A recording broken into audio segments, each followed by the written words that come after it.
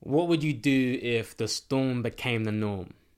That's a question I've been asking myself recently. And I'm a rapper, so I'll probably rhyme my thoughts a bit more than I should. But what would I do if the storm became the norm? A verse I've been thinking about recently is Romans chapter 8, verse 18. For I consider that the sufferings of this present time are not worth comparing with the glory that is to be revealed to us. I don't doubt God loves us. I don't doubt he wants the best for us. I'm quite an optimistic person, but it's clear that there are times in the Bible and times throughout human history where God has allowed things to be challenging for a while. You look at Noah and the Ark, otherwise known as the first ever lockdown. I think that's definitely a tier 6 or tier 7 situation. But Noah had no indication of how long that would last. The storm became the norm, and they ended up being in the ark for about a year. You look at the slave trade, around 400 years that lasted, and we're still seeing the effects of that right now. Thankfully, the worst of it is over, but in the moment, I'm not sure people would have ever seen it ending. The storm became the norm. Fast forward to today, the times we're living in right now. It definitely feels like the storm is becoming the norm, and so I kind of had this moment. While history proves things will get better, and while I completely trust that all things work together for the good of those who love God, I feel like I'm just waiting to get out of lockdown or waiting for better days. I know better days are coming, but sometimes I'm like, God, can you just give me a date or something?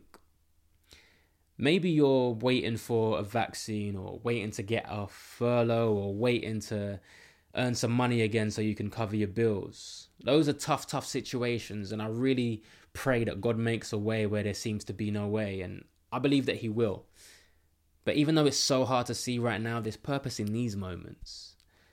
The danger with just waiting is often when you're waiting, you just stand still. With waiting, you get this kind of anxiety, this desperation, this uncomfortableness, and sometimes that can be crippling. What I'm not saying is just get over it. No, I'm not saying that at all. We've all had seasons where we felt like Job. Overwhelming loss, and sometimes just living to fight another day is a major achievement that should be celebrated. What I am saying is we need to move from waiting to trusting, because there's a difference. Waiting is staying where you are, delaying action, where trusting is having belief. And when you have belief in Jesus, your posture is different. He won't let us down. He has a plan. He is coming. I remember at school I used to proper hate waiting for the bus because I never really knew what time it was coming. So I was kind of just twisting my head trying to see the bus in the distance, you know. Then they introduced these little screens at the bus stop that would tell you, okay, the bus is coming in 6 minutes or 10 minutes or 15 minutes or whatever. So I started to relax at the bus stop. I'd pop to the shop, grab a little munch, maybe watch some episodes of The Fresh Prince of Bel-Air on my phone because I trusted the screen at the bus stop, and the wait wasn't as excruciating anymore because I knew what time it was coming. When we truly trust God, the storm becomes less daunting because we know that God is coming. When we move from waiting to trusting, there's an authority, a confidence, an assurance.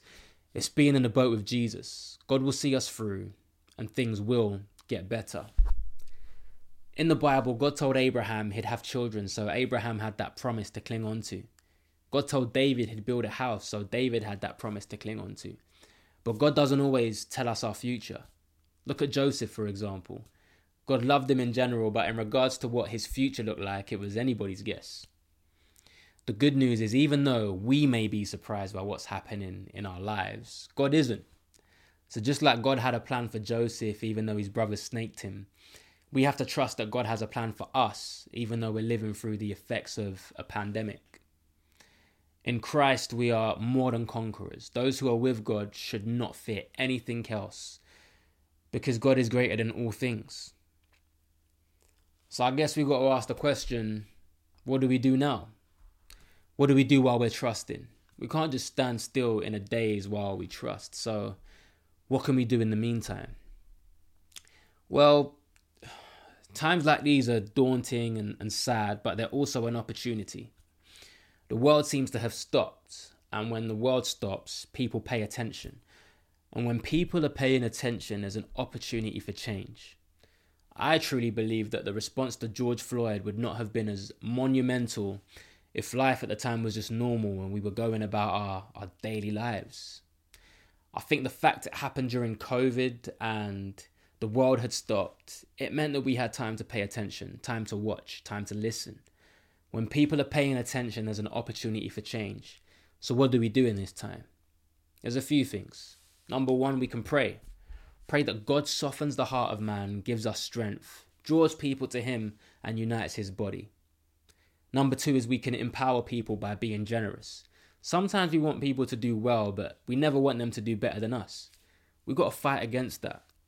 If Jesus can say, greater things you will do, we should want others to do greater than us also.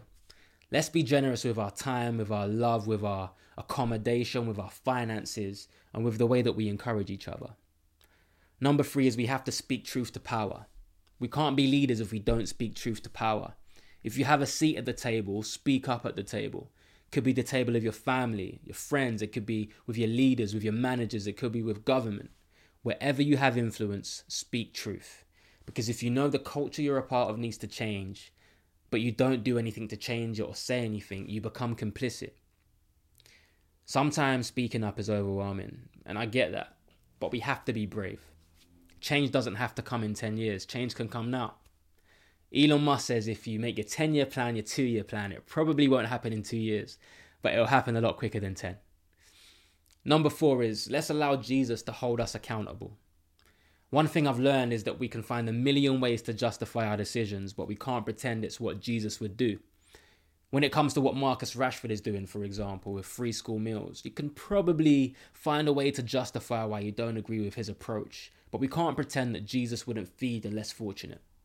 With racial issues, you can probably find a way to justify why it's not at the top of your agenda, but you can't pretend that equality isn't very important to Jesus. You can justify your political persuasion, but you can't pretend that Jesus would lead in exactly the same way as the leader of your political party. And so in closing, I think we need to try and get to a point where we aren't just waiting for things to get better and standing still until they do. I think we have to learn to trust that things will get better. And in the meantime, pray for God to give us strength and guidance and hold us all accountable. So if you feel like the storm is becoming the norm, let Romans 8:18 keep you company. For I consider that sufferings of this present time are not worth comparing with the glory that will be revealed to us.